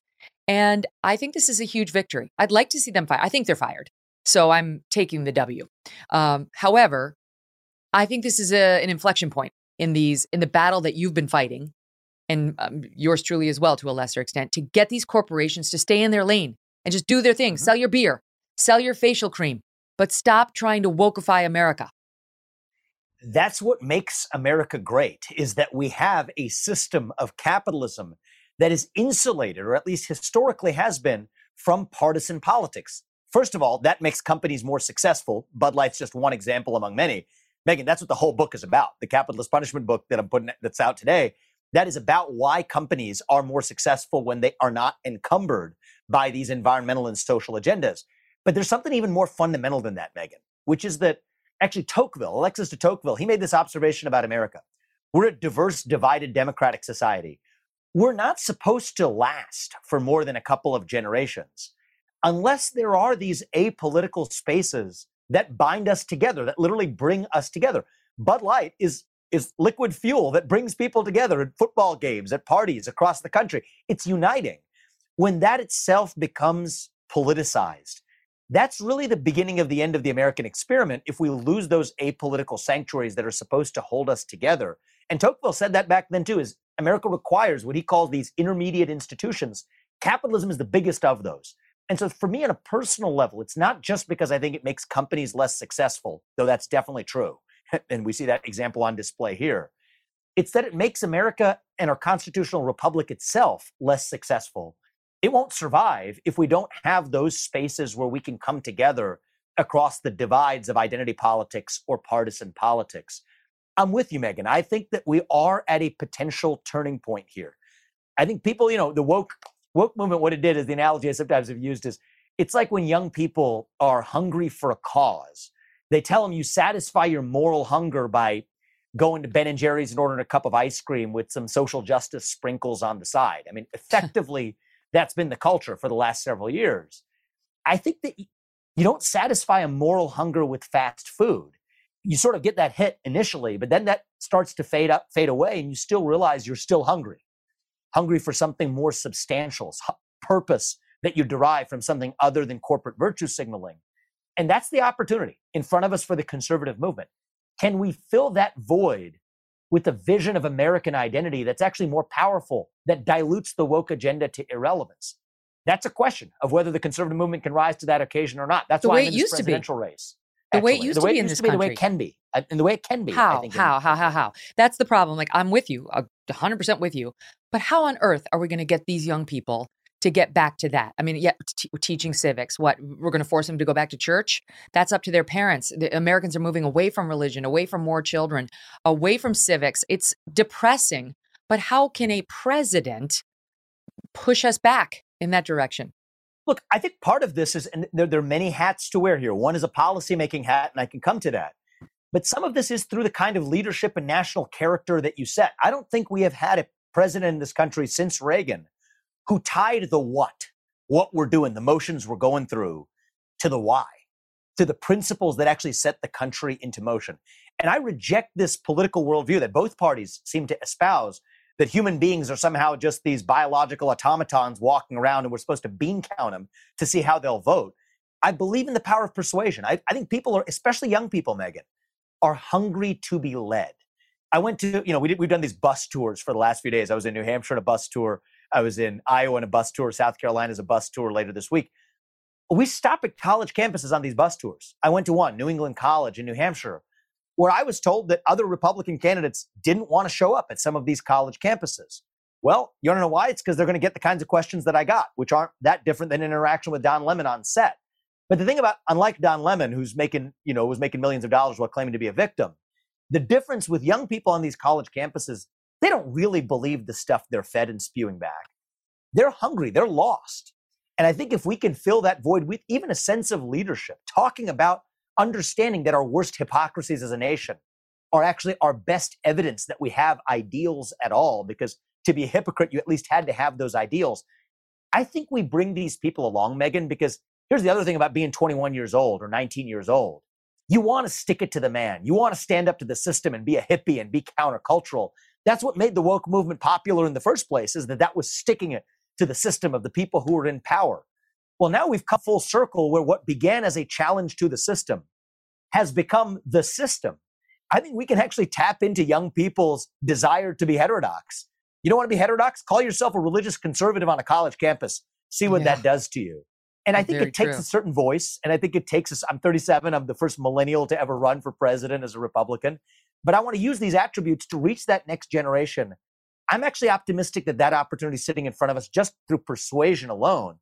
On policy, I could give you a lot of my ideas on how to do it. But actually, I think this other cultural character is almost more important. And then the policies just follow naturally from that. I'm gleaning. It's almost like you don't feel our current president has this ability. But Vivek, perhaps it's because you have not seen his announcement rally that he held today with thousands of people cheering him on. So, oh, wait, that didn't happen. He announced that he's running for re-election on videotape. And the message was, well, I'll let you react. Here's a bit of it.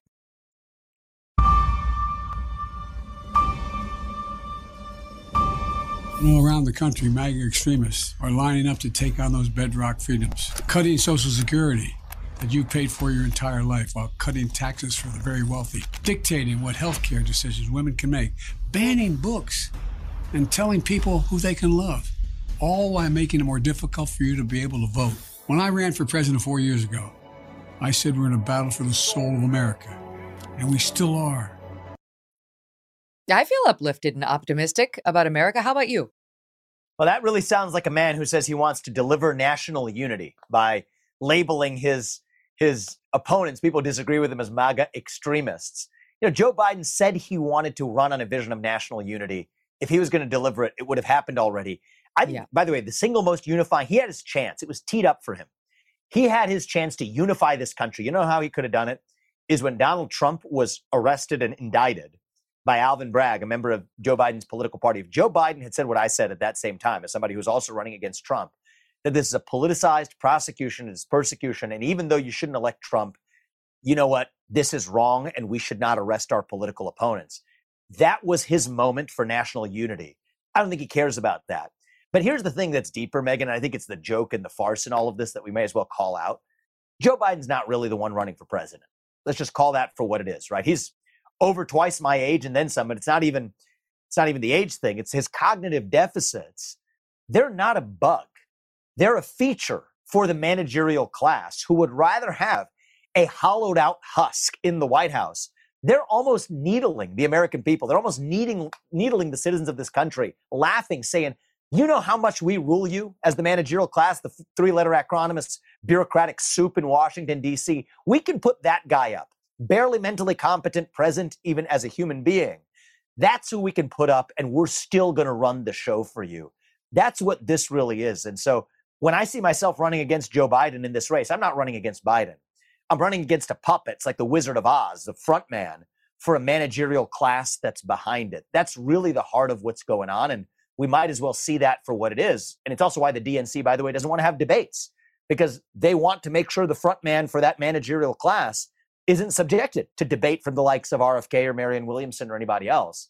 And so I think it's worth seeing through the farce that somehow this is about Biden and his failure. He's just the stooge who's the front man at the end of it. Vivek is definitely someone we're going to keep an eye on in the months ahead. When we come back, Senator Tim Scott. Hey, pet parents, are you searching for the perfect place for your dog to play? Check out Camp Bow Wow. Our safe and supervised doggy daycare and boarding ensures your pup gets the socialization they crave while giving you peace of mind. With our certified staff and clean and spacious facilities, your dog will have a blast making friends and staying active. Join the Camp Bow Wow pack today. Your first day is free. Visit us at campbowwow.com. Franchise opportunities available. Addie. Hey, did you know there's a little pink pill? Wait, a what? A little pink pill? Did you say a little pink pill? Yes, the little pink pill. You definitely need to know about this. Are you for real? Just to be clear, you're telling me there's a little pink pill for me? That's right, the little pink pill. And it's called Addyi, A-D-D-Y-I, or flibanserin. Learn more about the little pink pill at ADDYI.com. See full prescribing information and medication guide, including boxed warning regarding severe low blood pressure and fainting in certain settings at addyi.com/PI or call 844-PINK-PILL. Good news, ladies. There's more. Addyi, the FDA-approved little pink pill, is also affordable and can be shipped directly to your front door. That's right. With insurance coverage, Addyi is only $20 per month and $0 after month 3. If your insurance doesn't cover Addyi, there is still a discount program to get you the best possible price and get free shipping right to your door. So now's the time to ask your doctor about Addyi. Learn more at addyi.com. That's ADDYI.com.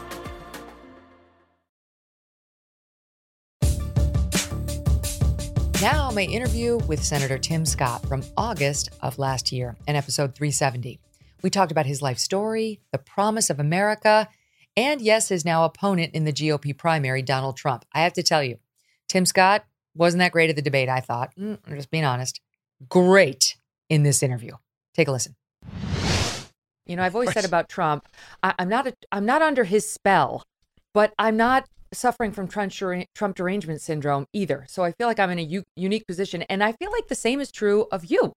You've been critical of the president at times. You've been extremely supportive of him at times. You have beautiful stories in your book about his treatment of people like your mom. So I feel like you're able to criticize him when he's done wrong. But what's happening here really feels like persecution. Yeah, Megyn, you're 100% right. One of the things that we have to do is tell both sides of the story, see both sides of the ledger. And while the president has done some things that I've spoken out against, he's also led one of the greatest economic recoveries and one of the most inclusive economies. But at the same time, he sat down with victims, families whose loved ones lost their lives at the hand of police, and he listened. He was patient, deferential. And what I hope from Lady Justice is when the blindfold is on, the scales are balanced. And when I'm looking at today, I question whether or not there's a thumb or a foot on the scale when it comes to certain people in certain places that we just don't like. That's not America. It's not American. It's not justice. We as Americans fought for the last 246 years to come to the place where every single person should be judged based on what they do, not who they are, not whether or not we like them. And that's what's so stunning and concerning about the current predicament that we see our Justice Department in. And remember, last week in the Judiciary Committee, Christopher Wray was testifying about inconsistencies in the FBI. So this is not simply about yesterday. The precursor to yesterday was this inconsistent application of justice for a very long time, and now it's heading to the most powerful regions of this country. What does that say to the average person in this nation? Mm-hmm. They can't stop going after Donald Trump. If they love nothing more than to pursue him criminally, whether it's in the U.S. Senate trying to get a conviction on the impeachment, and as I mentioned, the New York prosecutors, which that DA was under enormous pressure, and to his credit, he said, "I'm not doing that one. That we don't have it." Yes. And I could go down the list. And the Democrats are ratcheting up the pressure now on Merrick Garland. They want, and I'm sure they'd love to see Trump behind bars. They would love that. But what they really don't want is for him to run again, and God forbid, in their view, to win again. Right. I believe in my core that's what this is about. You were on Capitol Hill on January 6th. You write openly in the book about how scary that was, having to run in the private room with the chaplain praying. Yes. It's not like you didn't get that it was a serious, dangerous day. A terrible day. But this ongoing obsession with pinning it entirely on Donald Trump and slapping criminal charges on him. Yes. That's what this is about. What do you think of it? Well, Megyn, there's no doubt. I've done a lot of interviews this week trying to make sure that people understand and appreciate what I believe is the future of America, and that's us getting along together. And it's one of the reasons why America Redemption Story is so important. And in the book, I talk specifically about January the 6th, and I put the blame exactly where it needs to be, on the shoulders and in the hearts of those entering the Capitol. I put it right where it needs to be. As I'm finding an escape route, those pursuing me should be held responsible for their bad and disgusting decisions at times to come out and come against people like me and other senators.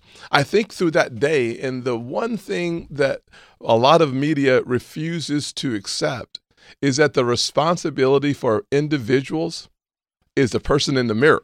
Not somebody at 1600 Pennsylvania, but literally the person in the mirror is the one that I must hold accountable for hunting me. What do you mean? Expand on that. Well, as opposed to suggesting that President Trump somehow persuaded these folks to show up with weapons in hand or guns in their sacks to look for a way to overturn the election, I think that the best thing that I can do is to look at the folks coming down the hallway and hold those individuals responsible for their actions. It's like my mama used to say when I was a youngster, if your friends jump off the bridge, are you jumping off the bridge too? Mm-hmm. I love your mom's advice, by the way, and I love your grandma's advice too. Like passed down generation, and how all the top three rules are basically the same rule. Yes, and it's about personal responsibility. That's been my experience. There's no doubt about it that the more personally responsible we are, the more liberty we will experience. The less we give our lives over to some central control, central command, we'll have a caste system in this nation, and those at the bottom will be stuck there. And that's what I don't know why we don't see clearly into the future under this current drive where the application of justice is inconsistent, where the rules are changed based on who's on the field. That is exactly what we fought against. It's exactly why I thought this was the time to write a book about hope and unity forged together through hard work, discipline, perseverance, and tenacity. Those characteristics lead us in the right direction, but blaming somebody else, victimhood, those are the things that lead us in the wrong direction. You know, I listened to you on CBS this morning with Gayle King, and she was all about, is Donald Trump really the best representative of the Republican Party right now? He's crushing in all the polls. As much as the Republicans love Ron DeSantis, and he's been a leader on fighting back on some of the woke nonsense, Trump's crushing. I mean, he was the U.S. president just a couple of years ago, so he's going to remain in the lead unless something catastrophic happens, like he goes behind bars. But she was very pressing on, is he the right representative? Yes. I find it fascinating because it exposes her view, the liberal media's view. They hate him. They see him as a devil. They don't understand that there could possibly be a good man in there who actually cares about the country. They see him as entirely narcissistic, selfish, that he doesn't care about the country even a little, that he only cares about getting his name in lights. And this is part of the problem because they're willing to do anything to stop such a man from resuming in power. Megyn, there's no doubt when you think about what you just said, and it's so powerful, clear, and succinct. One of the things I do in the books, I walk people through the Donald Trump when the cameras are off. I walk people through this experience that I had when President Trump calls my mother on her I'm sorry, I shouldn't say my mother's age out loud. I apologize. 75th birthday, though. And it was an unexpected call at an unexpected time, but it was perfectly timed. And literally for 10 or 15 minutes, my mama said for 5 minutes, "Oh my God, oh my God, oh my God." And President Trump was so patient. And then they had a conversation for 10 minutes after 2 minutes of "oh my God." Why people refuse to see that there's a human under the caricature of Donald Trump, I don't understand. Why people want to judge others by their actions and we judge ourselves by our intentions, it just doesn't make a lot of sense, especially in the echo chambers of justice. I want the echo in our country to sound like fairness. I want the view that the average person coming from the poorest neighborhoods have, that in America, the rules are set. And I'm going to judge everybody by the same yardstick, that the same value system that I want for you is the same value system I'm willing to live under. And your opening monologue was so important in establishing the inconsistencies that we are seeing in this Justice Department and the way that justice is being applied to one of the most powerful figures of our time. They get away with it because they've convinced their base he's truly evil and must be stopped. He's a uniquely evil force. Yes. And it brings me to two stories in your book, which I found illuminating. One, speaking about your mom, was the trip that you and Donald Trump gave her, the special trip. I'd love to hear about that. Yes. And then we'll get to opportunity zones. But let's talk first about your mom and the special surprise you and Donald Trump arranged for her. Well, Megyn, I was talking to the president one day, and he said, anything I can ever do. You know President Trump. President Trump's always saying, whatever in the world you ever want, please give me a call. I'll be happy to help. And I know he means well, but I don't always ask for anything. And usually I don't. And this time I decided to say, you know what, President?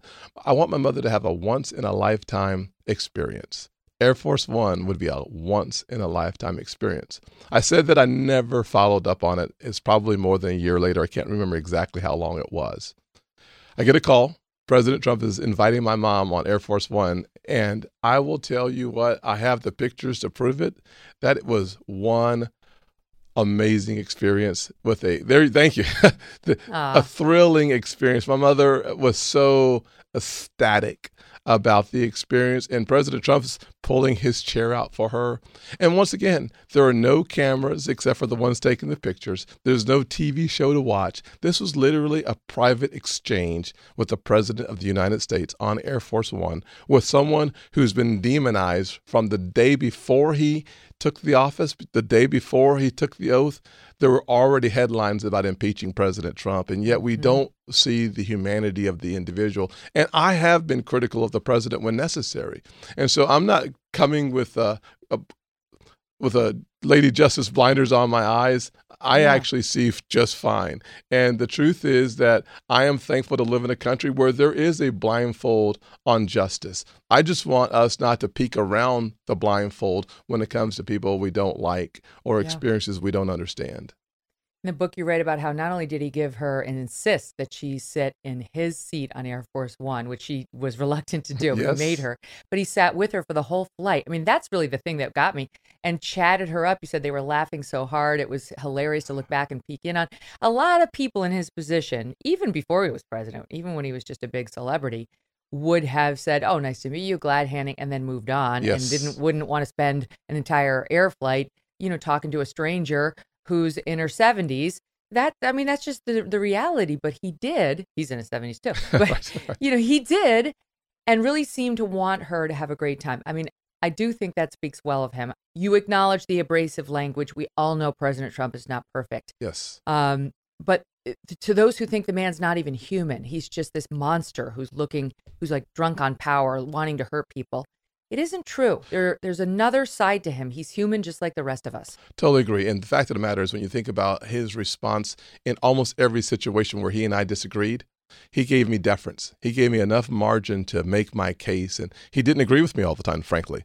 But he always said, is there an alternative? He gave me the pivot, the opportunity to pivot. And that's such an important quality in the leader of the free world, to say to someone that he doesn't have to, I hear you, I see you. Now show me a better way for the nation. Not for those who supported me, because as we talk about opportunities zones in a few minutes, the one thing you'll hear is that the voters that he was helping, the constituents that he helped in that decision, were the ones that he offended. So he wasn't looking for a way to get them back on the team.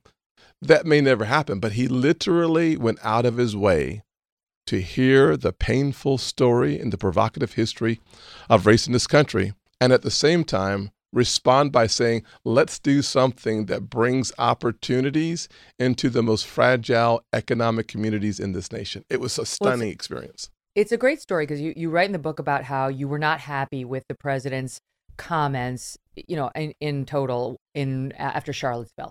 And he had said, the good people on both sides. And he had said that he condemned the white supremacists, but a lot of people, especially people in communities of color, were like, too close, didn't like it, offended. The messaging should have been really clear, and they didn't think it was. So you made a comment about that publicly, and he called you up and said, let's have a meeting. And you write in the book about how you're like, oh boy, I feel how I feel, but I know what it's like, what's going to come my way. I'm in his crosshairs now, and he doesn't really lose fights. And so this could be highly unpleasant.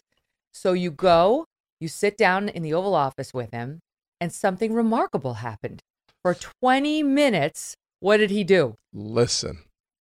Literally listened. I was stunned. I was looking forward to the lecture and hopefully only a 40% drop in my approval ratings at home. But that's not what happened. He actually did what people say he never does. And frankly, I've seen him do it almost every time I've been with him. He actually, Megyn, he listened. And he didn't just listen waiting for his turn to talk. He listened to the pain and the misery that so many African Americans have had to endure over generations, over a century.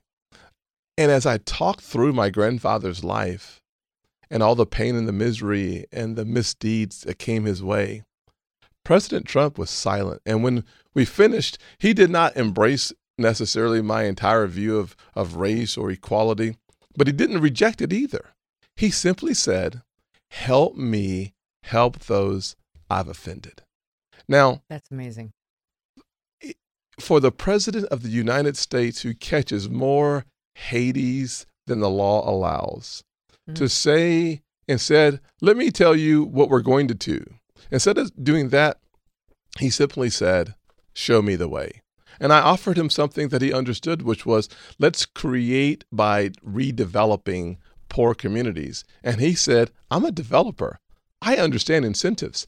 And literally, we were off to the races. And without his support, we would not have seen in 2019 $29 billion from the private sector invested into the poorest communities across America that led to the lowest level of poverty ever recorded in America, and only a 4% gentrification rate in those communities. It's a stunning success story that he gets so little credit for, especially when it comes to the important topic of race and fairness in America.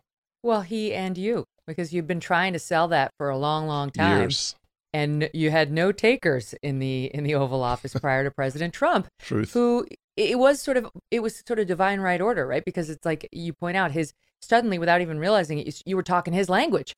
Development, this is his business, yes, right? So he was like, yes, I get it. Let's do tax incentives for these big corporations to want to build in these opportunity zones, which tend to be largely minority, these inner city pockets that have dealt with more blight than they have opportunity. And that's what happened. He made it happen. It was stunning. And frankly, when I think about even in my little state of South Carolina, the greatest state in all of the nation, the one thing I can tell you without any question is you go to a rural part of South Carolina called Hampton County. They haven't seen 100 jobs created probably in the last 5 years because of opportunity zones. There's this new thing called an agricultural tech center being developed in rural South Carolina, $300 million investment, 1,500 new jobs, permanent jobs. jobs, plus construction jobs, all because President Trump and I got together in the Oval Office after an obstacle, and we turned that obstacle into opportunities. And that's why I'm so convinced that America's greatest days are ahead of her. When two people who disagree on something can do it without being disagreeable, we can see the most remarkable things happen in the greatest country on earth. And when you read America, a Redemption Story, you'll hear more of those stories where the success of this nation came right after a failure, where the obstacles that we have all had to endure as a country presented the best opportunities, and the pain of our past has become the promise of our amazing future. Mm-hmm. I think it's so insightful because I do think that, to see them go after Trump again, it's like he's already had to deal with the ruination attempted of his first term. Yes. With the Russiagate, which did not hold up, to put it mildly. Zero. Two impeachments, the criminal prosecutions, the going after his family, his close advisors. Half of his administration has now been publicly embarrassed by Merrick Garland's DOJ and cuffs and, prosecuting people for contempt of Congress when they never did that under Democratic organizations or representation. In any event, I think people have had it. Like, this is a bridge too far, what they're doing to him. He's rough around the edges. I, of all people, know that. And he can do the mean tweets and all that. But there's a bigger story about President Trump, and it's exactly that opportunity zone story. It's what he did, what he made up for in sort of finesse, I guess, for lack of a better word, what he lacked in finesse, he made up for in policy that actually changed lives. I could tell you the same story about women, in the Anti-Sex Trafficking Act, which they could not get through with any other president. But then Donald J. Trump, despite some of his language about women and some of the accusations that have been made against him, he's the one who got it through, right? So it's like these Democrats have been told a story that is agenda-driven by the MSNBCs of the world, and the consequences of that are in the news every day. This is just the latest example. Well, Megyn, you said it right. And one of the most important things that you've said is how exhausted Americans are with all the division, with all the sniping back and forth.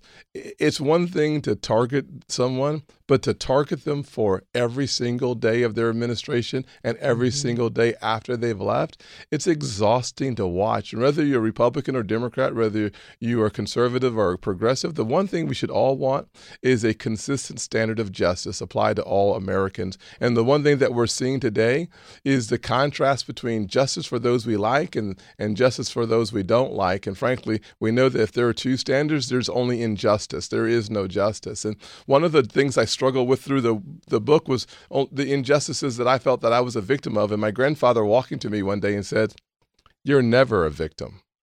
You may have been victimized in your life, but you have to choose today.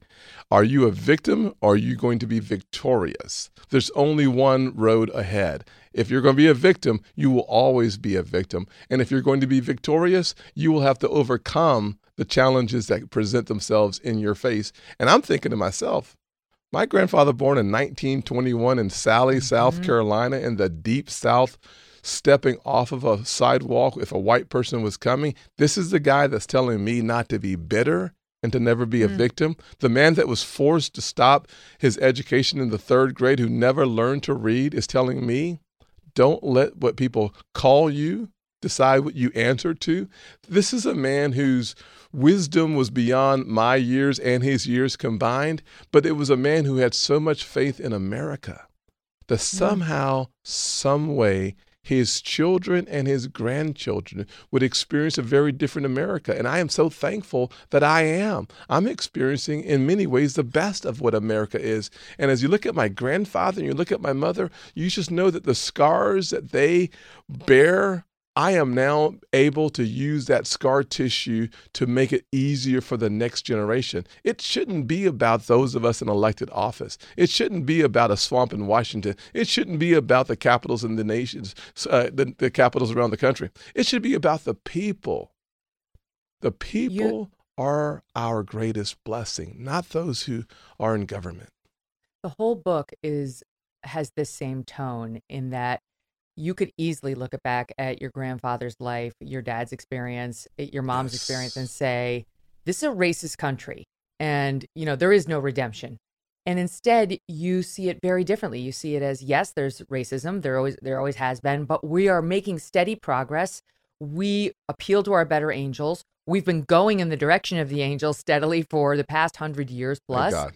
And my grandfather's story and my family story is evidence of that. One of the stories that stood out to me is, you point out that the guy who held your Senate seat for, I don't know how many years, a couple of generations ago. Yes. Cottonhead. Yes. Can you tell us to make that point? Because I was like, my God, that's a very illuminating. So man, Cottonhead, I believe it was what we called him, had my seat, 2 generations ago, and he was an avowed racist who literally was undeniably wanting blacks out of the country and certainly out of any leadership positions. And one of the stories I tell there is that I now have that man's seat because it was never his seat, like it's not my seat. The seat always belongs to the American people, or in South Carolina to the Gamecock fans and I guess the Tiger fans as well. But the truth is that in America, political seats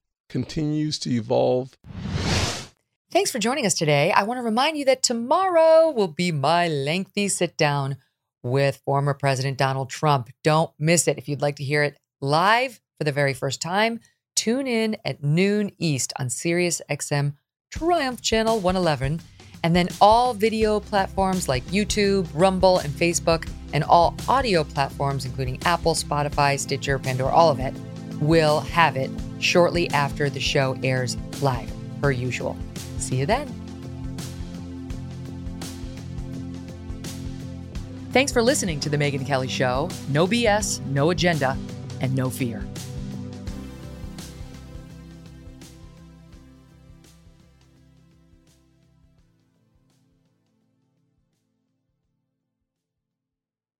NetCredit is here to say yes to a personal loan or line of credit when other lenders say no. Apply in minutes and get a decision as soon as the same day. Loans offered by NetCredit or lending partner banks and serviced by NetCredit. Application subject to review and approval. Learn more at netcredit.com/partner. NetCredit. Credit to the people. It's okay if you aren't ready for kids right now. It's okay if you don't want to be a mom now or even ever. It's nobody's decision but yours. But do you know what's not okay? Not knowing how effective your birth control is. Talk to your doctor about effective birth control options so you can make an informed decision. Tap to learn more.